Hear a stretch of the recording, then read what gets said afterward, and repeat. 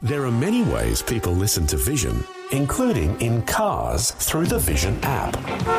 The Vision app is compatible with Apple CarPlay and Android Auto. So if you have mobile coverage, you can stream any of Vision's live radio channels in crystal clear quality and enjoy a growing range of on-demand podcasts all on the go.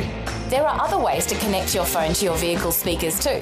You can see detailed instructions when you Google ways to listen to Vision. However and wherever you listen to Vision, you can be sure that the announcers, programs and music will help you look to God daily. Audio on demand from Vision Christian Media. Foundations. The two angels went off and the one man stayed behind and had this long conversation with Abraham.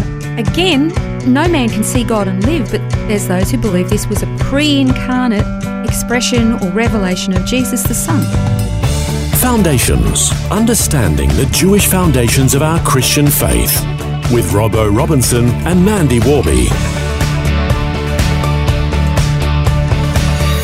In the last program, we looked at some analogies that we used to try to explain the Trinity, and because this doctrine is particularly difficult to comprehend, we're going to focus again on it today, but particularly looking at verses from the Old Covenant that identify the different persons of the Godhead to demonstrate that the triune nature of God isn't just a Christian doctrine, but an entirely biblical doctrine. Yeah, we began looking last time at the Trinity, and it's kind of fun to look at the analogies that we have used historically to try to explain the Trinity. I mean, none of them are adequate, but they do help you sort of let your brain stretch a little bit to get around it. Because it can be a bit of a brain stretch, can't it, to try to understand what does this actually look like and what does it mean? Do you know, it's like predestination or the sovereignty of God. I mean, when you really try to think about those things, you kind of just, it's a brain strain for sure. But the fact is, even if it's hard to understand, if it's in the Bible, then it's true. Just because we can't actually understand it doesn't mean it's wrong. It just means we haven't got it, you know. And the reality is if we can understand God, he's not God. He's got to be bigger than us, hasn't he? Exactly. And that is the thing. If Bible says that something is a mystery and the Trinity is a mystery, then try to grapple with it, but understand you're never going to quite get it. It's just that, again, because this is the supernatural nature and character of who God is. Well, if we could understand it, either he wouldn't be God or we would be. Yeah. And again, we mentioned Jews struggle with this. Muslims really struggle with the idea of the Trinity. They outright deny that God has a son. And again, we looked at the analogies. If you read in Colossians 1, the entire chapter, Paul talks about God the Father, Christ the Son, the ministry of the Holy Spirit, and the fullness of them indwelling the believer. So it really does emphasize the different natures and characters of the triune Godhead. But we have to try to demonstrate that the Old Covenant scriptures alone will present to us the triune nature and character of God. Now, Genesis 1:1, in the beginning God created the heavens and the earth. So in the very first verse, the Bible uses the word God, and in the Hebrew, we've talked about this, it's Elohim. And as we've already learning about the names of God, that the name El means God, but Him makes him plural.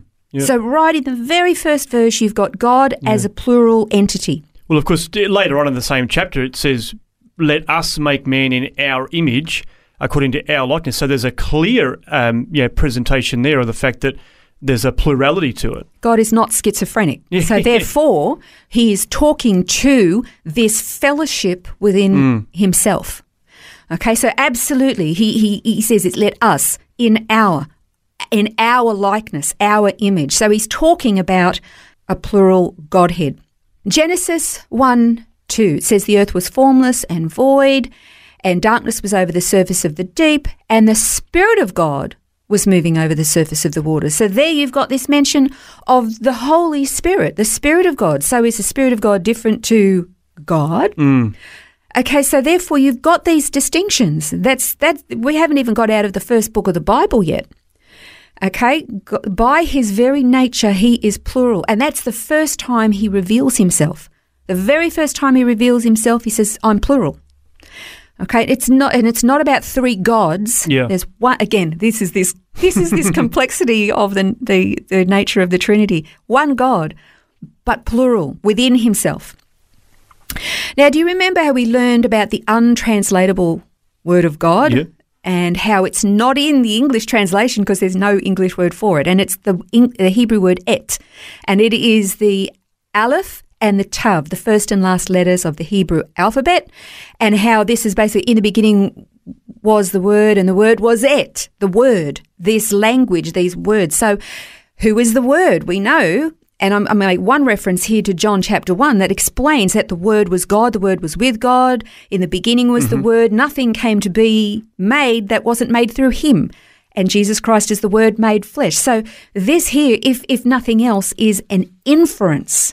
Yeah. It's a suggestion of the Word or of the Son of God as this other member of the Godhead. So there are these hints at the Son of God.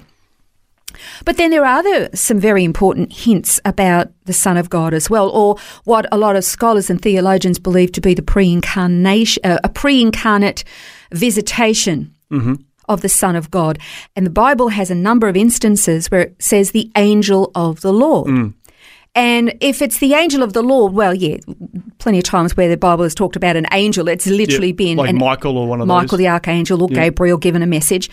But then there are times when these angel of the Lord says or does something that no ordinary angel would ever allow. There's the situation with Hagar. The angel of the Lord appeared to Hagar. Remember, she fled from Sarai when she fell pregnant with Ishmael. And what's really interesting, I won't read it all, it's in Genesis 16, 7 to 13. It says, the angel of the Lord found her by a spring of water, and he spoke to her, and then the angel told her, go back to your mistress. He said, you're going to have a son. He's described what he was going to be like, what his future was going to be, that God was going to bless him, that he was going to call him Ishmael. And then Hagar, actually the angel says to her, I will greatly multiply your descendants. Well, since when did an angel have that kind of power and authority? Right. But then at the end, Hagar actually says that she called the name of the Lord who spoke to her. Who spoke to her? An angel of the Lord. And she calls him, you are a God who sees. And we learned about that name. But no angel, no ordinary angel would ever allow himself to be called a name of God. So there are those who believe that that was a pre-incarnated Jesus. In Genesis 18, Abraham had another encounter with the three visitors. We know two of them were angels. They went off to Sodom and Gomorrah before the destruction there. But it actually says that the Lord, it uses the word Yahovah, we would say Yahweh, and that's the name it uses for this particular man. And they walked up, Abraham fed them, had fellowship with them, and then the two angels went off and the one man stayed behind and had this long conversation with Abraham about what was going to happen in Sodom and Gomorrah, but also with his wife Sarah and coming back the next year and having a baby. And it says this was Yahweh, Yahovah. So again, no man can see God and live, but there's those who believe this was a pre-incarnate expression or revelation of Jesus the Son. And then there were Samson's parents, okay? The angel of the Lord came to them and he said, my name is Wonderful. Well, we know that that's one of the names of Messiah. That was Judges 13. Daniel 3. Nebuchadnezzar throws Shadrach, Meshach and Abednego into the fire. He looks in, they're walking around and there's one in there who looks like the son of the gods. The fourth man. Exactly, the fourth man. Then there's Joshua. Joshua chapter 5, verses 14 to 15. And he is getting ready to take the people into the promised land, conquer the land, and all of a sudden the captain of the host of the Lord is standing before him. There's no time to unpack the conversation that unfolded between them, but suffice it to say that Joshua falls down in front of him and the angel doesn't say, get up off your feet and don't worship me, like the angel said to John in Revelation 19. And then he says, actually, take your shoes off, Joshua, because you're standing on holy ground. Well, since when did an angel make the ground holy? Only God makes the ground holy, like God said at the burning bush to Moses. So these angels of the Lord or the captain of the host did not correct their human counterparts at the time. And so it's believed that these were actually pre-incarnations of Jesus Christ, the Son of God, not God the Father, but God the Son. So we've seen so far God the Father in creation, the Holy Spirit, and the Son. But there's so much more we'll look at next time. Well, we'll continue to unpack this in the next program, looking at more evidence in the Old Covenant that identifies the three distinct persons of the Godhead in the Trinity.